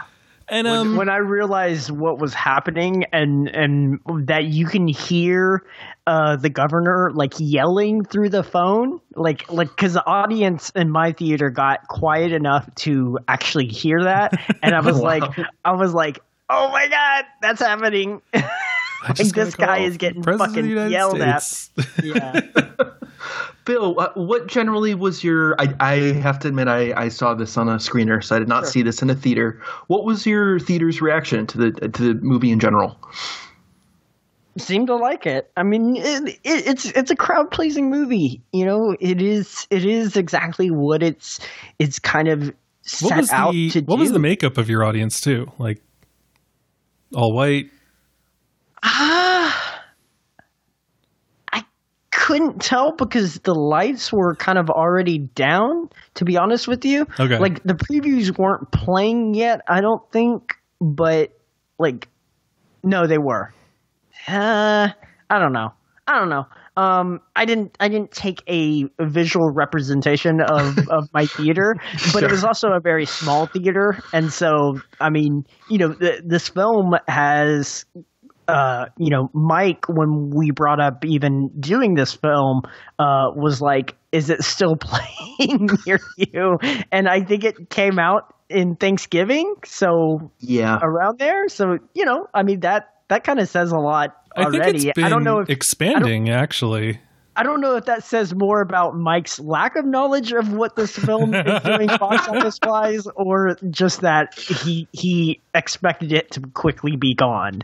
I read a box office report today that said like it was the only like film that rose this week. Okay. And like they kind of are expecting it to kind of like trundle along as like the more awards and stuff come out. Okay. Well, I thought it opened in 1,000 theaters the weekend of Thanksgiving, and I'd seen one person label it a flop. So I think that's maybe around the time we started originally talking about doing this. Yeah, because we were going to do it the week it came out, but then we didn't. And now, just for if anyone's curious, we have like 7 different episodes that we're currently trying to schedule guests for before Christmas, not even the end of the year. So get ready to hear us a lot. Then the Stagies, guys. It's actually happening this year. Yeah. Oh shit. All right. Yep. Get those ballots ready. Yeah. Man's Best Friend Award for Best Benevolent Animal in a movie. Oh boy! Oh boy! It's gonna. Is it gonna be the Niffler? The Niffler? What is a Niffler? Is that like a Seuss thing? Is that from Futurama? No, that's Nibbler. Okay. Yeah, that's the Nibbler. Niffler is a gold-loving, shiny thing-loving creature in the Harry Potter universe that's featured so it's throughout from the Fantastic Beasts. Oh, Jesus, that's actually going to win. We can't give an award to something from Fantastic Beasts. We got a lot of Harry Potter fans. You have not seen the Niffler. Just compare this to how cute the Porg is to just like imagine that on the Harry Potter universe level. Okay, it looks a little bit like an echidna. It looks like a platypus, and like they don't make a whole lot of bones about it not necessarily being a platypus, but it is a kleptomaniac that is interested in shiny things. And so throughout the first film, it is a propelling force in the narrative, which is really sad, but also like kind of hilarious that like throughout this entire film, Newt Scamander, which is kind of the main character, has to like track this character down because he keeps stealing shit and like escaping and stealing shit and escaping and just causing mayhem and havoc all throughout New York City, which I guess is a prominently shiny city at this point. So yeah, that is the reason they call it the Gilded Age. Okay, and yes, it does. Your fault that we just heard that. It does have more of a duck bill now that I'm seeing actual stills from the movie. I was looking at a plush toy, and it looked like it had a snout and not a duck bill, which is why I called it an echidna. Gotcha. Yeah, also, is it better than Paddington? Like, really? Are we calling? I guess we have to call Paddington an animal. Sure. He just seems so human. I don't know. Like, he's an anthropomorphic. Like I don't even remember if the Stagies happened the year that Zootopia came out, but like I don't think I would have accepted a Zootopia nomination. Wow. Because animalism. I'm a speciesist. PETA has sent me numerous direct messages chastising me for using animal cruel idioms. Just dating the hell out of this. Anyway, what were we talking about? Okay, here's my thing. I do have an issue with this movie, Michael. You brought up like the tire changing thing, how they get pulled over, and then the cop is like, you're bracing for another thing, and the cop's just like, I saw you were riding low on the left side, and it looks like you got a thing, and I'll help you out. And then it's like, yeah, this is how you know you're back in the North. But it's like, there were fucking racist people everywhere. Oh, hell yeah. Like Reuben Hurricane Carter got like basically railroaded in like Paterson, New Jersey. This shit was not. Hey, we don't have to say much. We just mentioned Detroit like 15 times on this also podcast. True. Yes, Detroit. Clearly Jesus a northern Christ. City. I just that. What's weird is that stuff usually gets to me more, because that to me feels more like betraying a historical truth. Like, oh, it's fine. You're in the North now. You're safe. It's like, this isn't the Underground Railroad. Like, sure, everyone sucks. Like, you can run into a shitty person anywhere. And so that annoyed me. That annoyed me. But by that point, I was like, it's almost over. I mean, I guess I didn't necessarily. The only thing that yelled the North to me from that sequence is what they're doing with the radio, where like the radio is warning you to stay off of like the turnpike or whatever, and it's like, oh, okay, yeah, they're definitely in New York. And then he gets pulled over, and you're like, oh, okay, I guess they're in the North.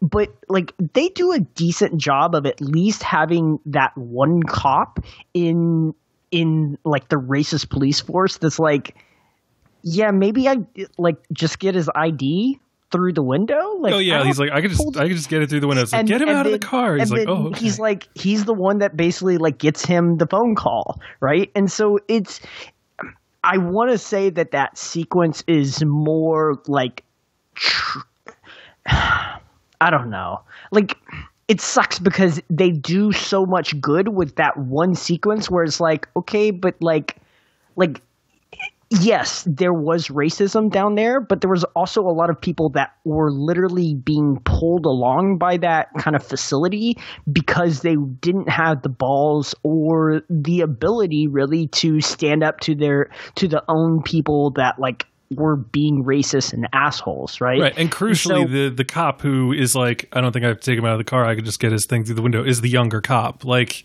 and so, and that generationally, people will become more progressive. Sure, and that does a lot of like goodwill, at least in my mind, of just being like, okay, like let's show a little bit of like a gray, because I mean they show plenty of bad down in the South, and then they do that thing in the North, and it's like, it's almost like, okay, but maybe like he's not a shitty cop, but just the same, it's like, okay, but they do such like so much unnecessary work to make you realize that they're in the North by that point. And I'm like, fuck. It's just like, you had a little goodwill going and you could have been a little less, on the nose. And they were just like, nah, let me just hit this out of the park. It's just like, damn it. That is one of those things where we're almost like, this is the weirder thing, is like, we as a movie producing system are almost always more comfortable giving shades to racism than we are giving shades to tolerance. We like our good people must always be pure. Like that cop must be like, I'm only pulling you over because your tire's flat. No, I'll help you too. Have a great night. Merry Christmas. Like, he doesn't really help them though. It doesn't look like he hangs out. Don't run into them. Don't run into them. I'm like, could you bend a knee and help? And like, but like, and then we have like the racist cops, and like, there's the one guy who's like, he probably doesn't like love black people, but he's not like thinking like, I got to start some shit right now.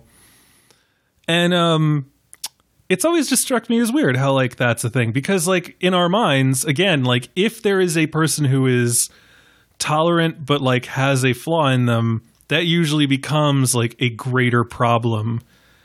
Like, like he becomes more problematic. And so you kind of have to have them be totally good. Like, let's bring up Detroit again. Like the racist ass cops in Detroit.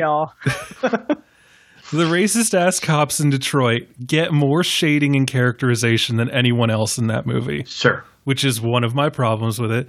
But then there is a tire moment in Detroit as well, when one of the guys, like one of the last guys, runs out of the hotel and like is running through the fence, and there's a cop, and he says something along the lines. That's what I was going to talk about. Yeah, okay, because that cop, quote of what he says. That cop is the tire cop. He is totally like Jesus stepping down from the cross to help this poor battered black man, and he says, like, who could do this to a person?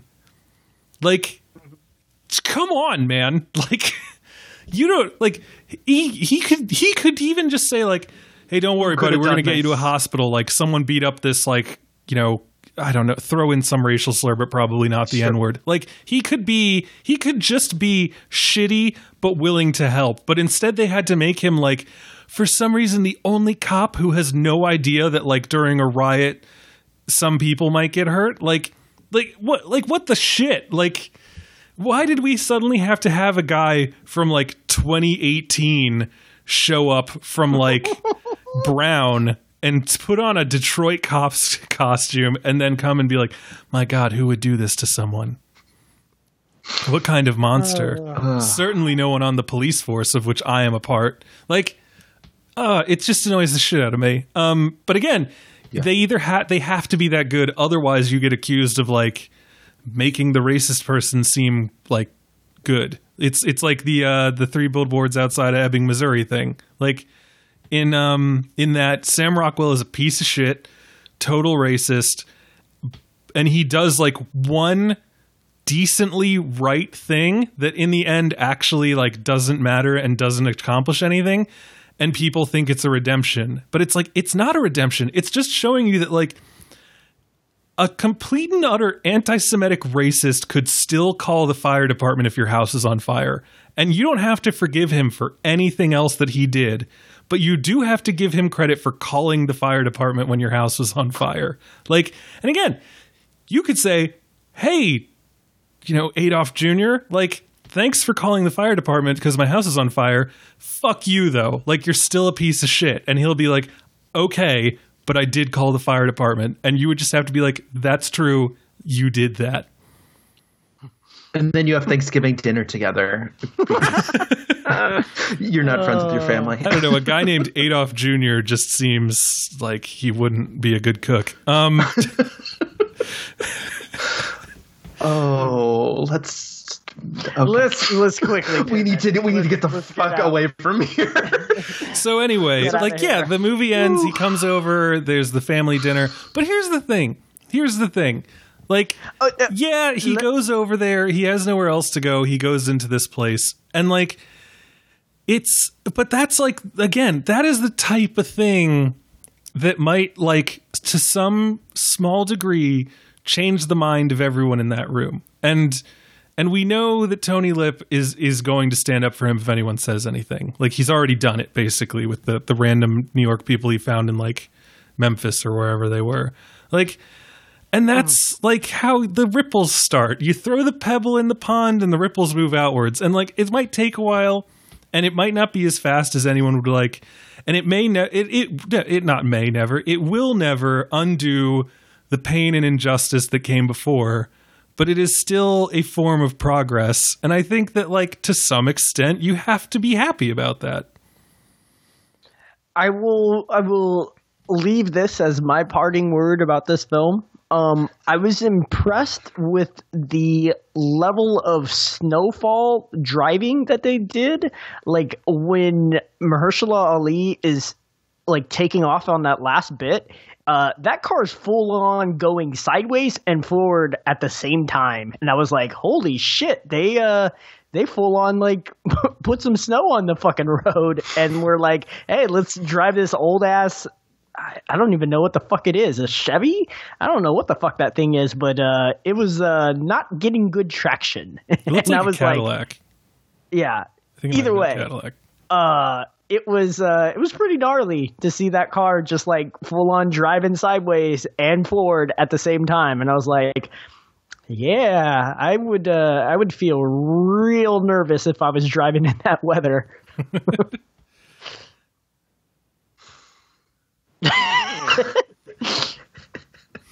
I don't even know where to go from there. I stole everybody's thunder. Woohoo! Because now we're just like, all right, how do we come back from that? Yeah. Where do we go now? We can't. I went to the Internet Movie Car database, and they don't have a listing for Green Book, it looks like. That's a fucking thing? Yes. Wow. Okay. Yeah, I'm a little annoyed by this, actually. Like, I wonder if this is one of those websites that's like a couple of weeks ago.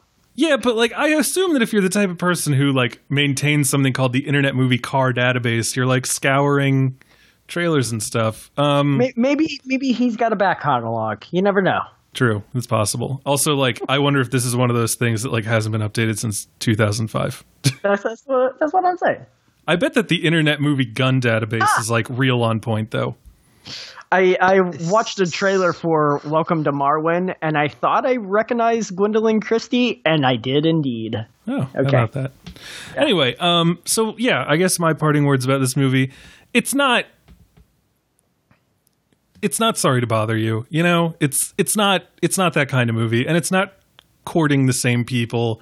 This is legitimately the type of movie that, like, your grandparents or your parents would go see. Did you like this better than Hidden Figures? I'm just curious. Yeah, I think I did. I think I did, honestly.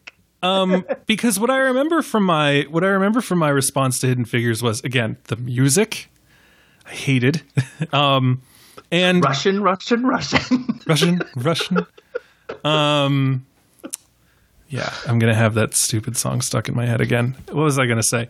I remember that there were many things that I liked about Hidden Figures. I liked, again, the idea that Kevin Costner's character isn't like, oh man, like this woman is a human being and deserves respect. He's like, I lose her for an hour every time she has to go to the bathroom, and I am trying to go to the goddamn moon. Like, that to me is a more realistic concept of how racism is slowly destroyed. Because, like, and that's why I brought up the Rudolph the Red-Nosed Reindeer thing. Like, I like that you don't turn him into a hero.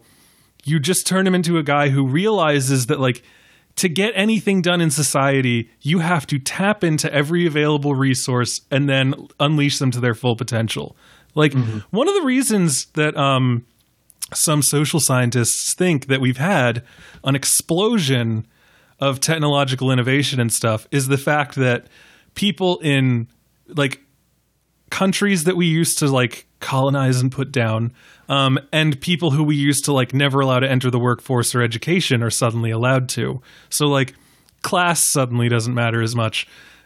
Gender, race, ethnicity, those things have stopped mattering. Like, anyone, to an extent can go to college. Like, if you have a good idea, you can put it out there. And so, like, it has been, as we've democratized and like lowered our prejudices to a point, we have allowed for people, like, basically until like 100 years ago, like 90% of the world wasn't allowed to give anything back or like make any substantive, what's the word I'm looking for? Contributions to anything, So you had white guys building ships, and you had white guys making farm equipment. And then as time slowly goes on, you're able to have like women and African Americans, but like people from Africa, people from everywhere. Like the explosion of innovation coming out of like China and India as they've like modernized as well. So like things like that are the things that make people stop being terrible and racist, because like it does sometimes eventually come down to just like, they're not going to just banish the hate from their heart because they've suddenly been struck by a rainbow. They're just going to be like, oh, like I see the value in you now. And like that shittiness will then make them stop shit talking people to their children. And then their children will never grow up with any of that hatred in their heart, and they'll just like be able to flourish as normal people. Because like, again, it's a cliche, but racism has to be taught. Like, there is some biological impulse towards comfort from people who look like you. It's like how we were able to identify ourselves when we were like closer to animals. It's how you forge familial bonds. It's why my daughter is like super in love with a friend of mine who basically looks exactly like me, down to the beard, though he has no hair. It's things like that. So like I liked that in Hidden Figures. I loved the performances. Like Janelle Monáe in that was great. Octavia Taraji. Was that? Oh yeah, Taraji P. Henson. Yeah, was great. Yeah. And what was it? Octavia Spencer, right? Mm-hmm. And Mahershala Ali. Yeah. Oh yeah. Yeah. He won Best Smile, I think, at the Stagies. Anyway, like Yes, he did. like those are all great actors, but I was like a little annoyed that like they had chopped up the movie and like, Taraji P. Henson was clearly the main character, but like I was super interested in everything that Janelle Monáe and Octavia Spencer were doing too. I wanted to see more of it. So like I think that this movie, by having a narrower focus, allows me more time with the characters. I think by not having Pharrell making the soundtrack, as like, if that's a super like shallow thing to criticize a movie for, but I just have to be true to how I feel. Like I have to speak my truth, and his music really did take me out of that movie. I also think that not having older young Sheldon is good for this movie. Whatever that guy's name is, he does those annoying computer commercials. I want to say that I saw the first minutes of Big Bang. I don't mean this as like an elitist snobby thing. I had never seen any Big Bang Theory until earlier this week. Holy fuck, why do people watch Big Bang Theory? Yeah, people are talking about Green Book being offensive. Can we talk about Big Bang Theory? That's the real death. That's the real danger to America. We got to get rid of that. But yeah, I hated him. It did have Glenn Powell in it though. It did. So that's a plus. I mean, like, it's the type of thing. It's almost like they're, in my mind, like the same movie, except that like Green Book pares it down and gives me just two characters to follow. And so like, and they're always together. So like every minute of the movie, you know, after they finally hit the road is devoted to both of them together. Whereas the Hidden Figures are like dispersed except for like the church picnics and like the rides to work. And so I was like more frustrated with that movie than anything else. So I would say that I like this more than Hidden Figures. All right. And I've not seen The Help, but for some reason I still knew that Bryce Dallas Howard was the mean one. Well, someone does eat a shit pie. I mean, that really makes me want to see it. Minutes of The Help. Oh, that happens at like the end? Oh yeah. Like huge spoiler, but whatever. Is that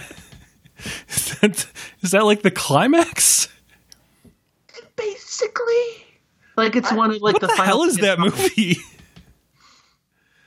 I don't agree with this, but okay. Wait, you don't? It's not at the climax? I don't think so. Fine. I don't understand how you two could have seen this movie and have seemingly less of an idea of what it's about than I do, and you're still arguing about it. You're talking to Bill, though. That's true. We are talking to Bill. So yeah, I would have to go like haven't seen The Help, but that one seems like a lot more of a white saviory thing because that movie is like purely through the lens of Emma Stone, right? Yeah. I don't know. I shouldn't have mentioned The Help if you're actually going to ask me questions about it. Well, it's part of this tradition. Like this time of year, like every other year, we get one of these movies, and you know, like I can understand that. Like as a if you know if the roles were reversed and like I had to see every year, like, you know, another movie that's like about some person who didn't like me learning that I had value, like that would fucking suck. But like the thing that we sometimes forget being critics and culture writers and things like that is like people don't see every movie that comes out. You know, like people don't see every movie that comes out. It's crazy. I know. And they forget about the movies that come out. Like, you know, my mother has this thing where it's like, you know, I'll say like, hey Ma, have you seen this movie? Wow, that was the most New York I've sounded ever on this podcast. That was ridiculous. Yeah, so I'll say to her, hey Ma, you seen this movie? And she'll say, oh yeah, I did. But you know, it was like 2 years ago, so it'll all be new to me. Let's put it on. You know? So like it some people haven't seen anything like this before. Like we can say like, oh God, you know, we get one of these movies every year, but like there's going to be someone who goes out and says, I went and saw that Green Book. Oh, such a good movie. Like, why don't they make more movies like that? You know, because they will not have seen Help, Hidden Figures, and whatever, you know?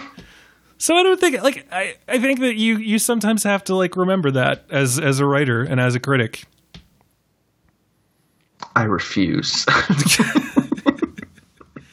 You know, and again, like I've said a lot of good things about this movie. I've said things that are critical. I'm sure there are other things that I could say that are critical, but like I'd say this movie's like a B-, like, which is fine.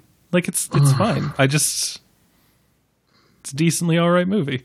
I just slumped in my chair, but Linda Cardellini was in Brokeback Mountain. Yes. Huh. All right, guys. I'm on her IMDb page. Let's wrap it up. I need to eat something. Yeah, I need to. My throat hurts. I need to drink some water. So, just a recap of the episode: 300 flavors of Kit Kats. Detroit. Michael loves ginger ale. We talked a lot about Detroit for some reason. Torture's bad. And Green Book is a movie that is out, that is currently getting awards attention. And it's either the worst abomination to hit America since Trump was elected, or it's just a fine, light, fluffy movie with a positive message. And white guilt is a big engine at the box office. Yeah, it is. I was just about to say something like really fucked up, but I'm not going to. I'll say it off mic. That's it for today. Go to patreon.com/thefilmstageshow and give us your money, and mubi.com/filmstage. You will get a free 30-day trial on us. A lot of great stuff out. I'm super looking forward to this double bill dedicated to Lena Rodriguez. I have to say, they say Senoritas has been compared to Lena Dunham's Girls, which makes me nervous because she has been in the news a lot recently, and for good reasons. Yeah, she just keeps putting herself out there, and we just keep saying stop. But I'm interested. I'm interested to see what someone with this background does with that, because Lena Dunham is it's like a rich white girl with artist parents talking about real women and their issues, and I think that this could be a more interesting look. Also, don't forget the Pina is still on there. Yeah, that's all. That's it. We're done. Coming up on the Film Stage Show that we know of. What if we did a next week on Mad Men type of thing, and it's just nothing but opaque statements? Whatever bad tangent we'll have next week. Next week on the Film Stage Show, it's like two ducks fucking. It's just what the hell could that be about? But for real, folks, we're going to be talking in no particular order with no real commitment to when they're coming out. Roma, Vox Lux, The Ballad of Buster Scruggs. Wait, one of those does have two ducks fucking, doesn't it? What? No, seriously. In Roma one does. scene. Yep. Oh, Yep. You're right. Oh my god. Wow. That would have been perfect if that was the tease. Only That people is the who've seen tease. Roma. Oh my god. What? How do we even come back? How do we end this episode now? What was I going to say? We're going to be talking about Roma. We're going to be talking about Vox Lux. We're going to be talking about The Ballad of Buster Scruggs. We may be talking about Bumblebee. Probably definitely going to talk about Into the Spider-Verse. That is 5 movies before Christmas. And again, there's other stuff. Vice. We're going to talk about Vice at some point. We might talk about Burning. We had talks about Burning. that. We might talk about Burning. That's Shoplifters, 7. maybe. I don't know. The ones we mentioned are probably happening. Yeah, you can look forward to those at some point. No one's still listening to this podcast anyway. Probably Vox Lux and Roma are the next ones to expect. Yes. And then Buster Scruggs to slowly follow that. Slowly. Not slowly. To soon follow. Anyway, no one's still listening to this. Everyone turns it off once they hear me plug Patreon again. I can say whatever I want right now. Ladies and gentlemen, let's tell the fine folks at home where we can be found between now and the next time that we babble incoherently into their ears. Bill Graham. I can still be here. Found on Twitter. I can still be here? You were never really here. You can find me on Twitter at CableBFG if you want more of this. If you want more of this. You can find me on the Slack channel as well. My group does not vote on anything until the end of the year, so woo! Slackers. Yeah, Michael and I, both of our critics groups, have already put their shit out. Yeah. And LA Film Critics Association put out their stuff today. And Toronto and Philly. Yeah. Philly had some crazy ones. I don't think I've seen those yet. I'll have to check them out. Yeah, Michael Snydell. Do the thing that I told Bill to do. Yeah. You can find me on Twitter at Snydell, where I will be workshopping my new idea for the online movie database for livestock. I was originally going to say for animal fucking, and then I realized, oh my God, I cannot say that. Don't do that.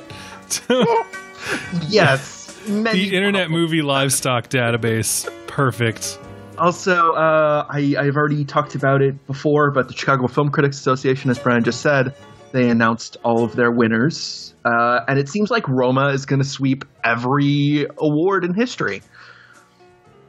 All right. And you can go to WAFCA.com to see the winners of the Washington Area Film Critics Association Awards. Find my writing and all these episodes at thefilmstage.com, my personal site, dearfilm.net, also known as brianjrowan.com. I republished a short story that I had lost, so check that out. It's called Simultaneous Dog, and it is weird. That's it for today. Ladies and gentlemen, thank you so much for joining us, and tune in whenever the next one happens.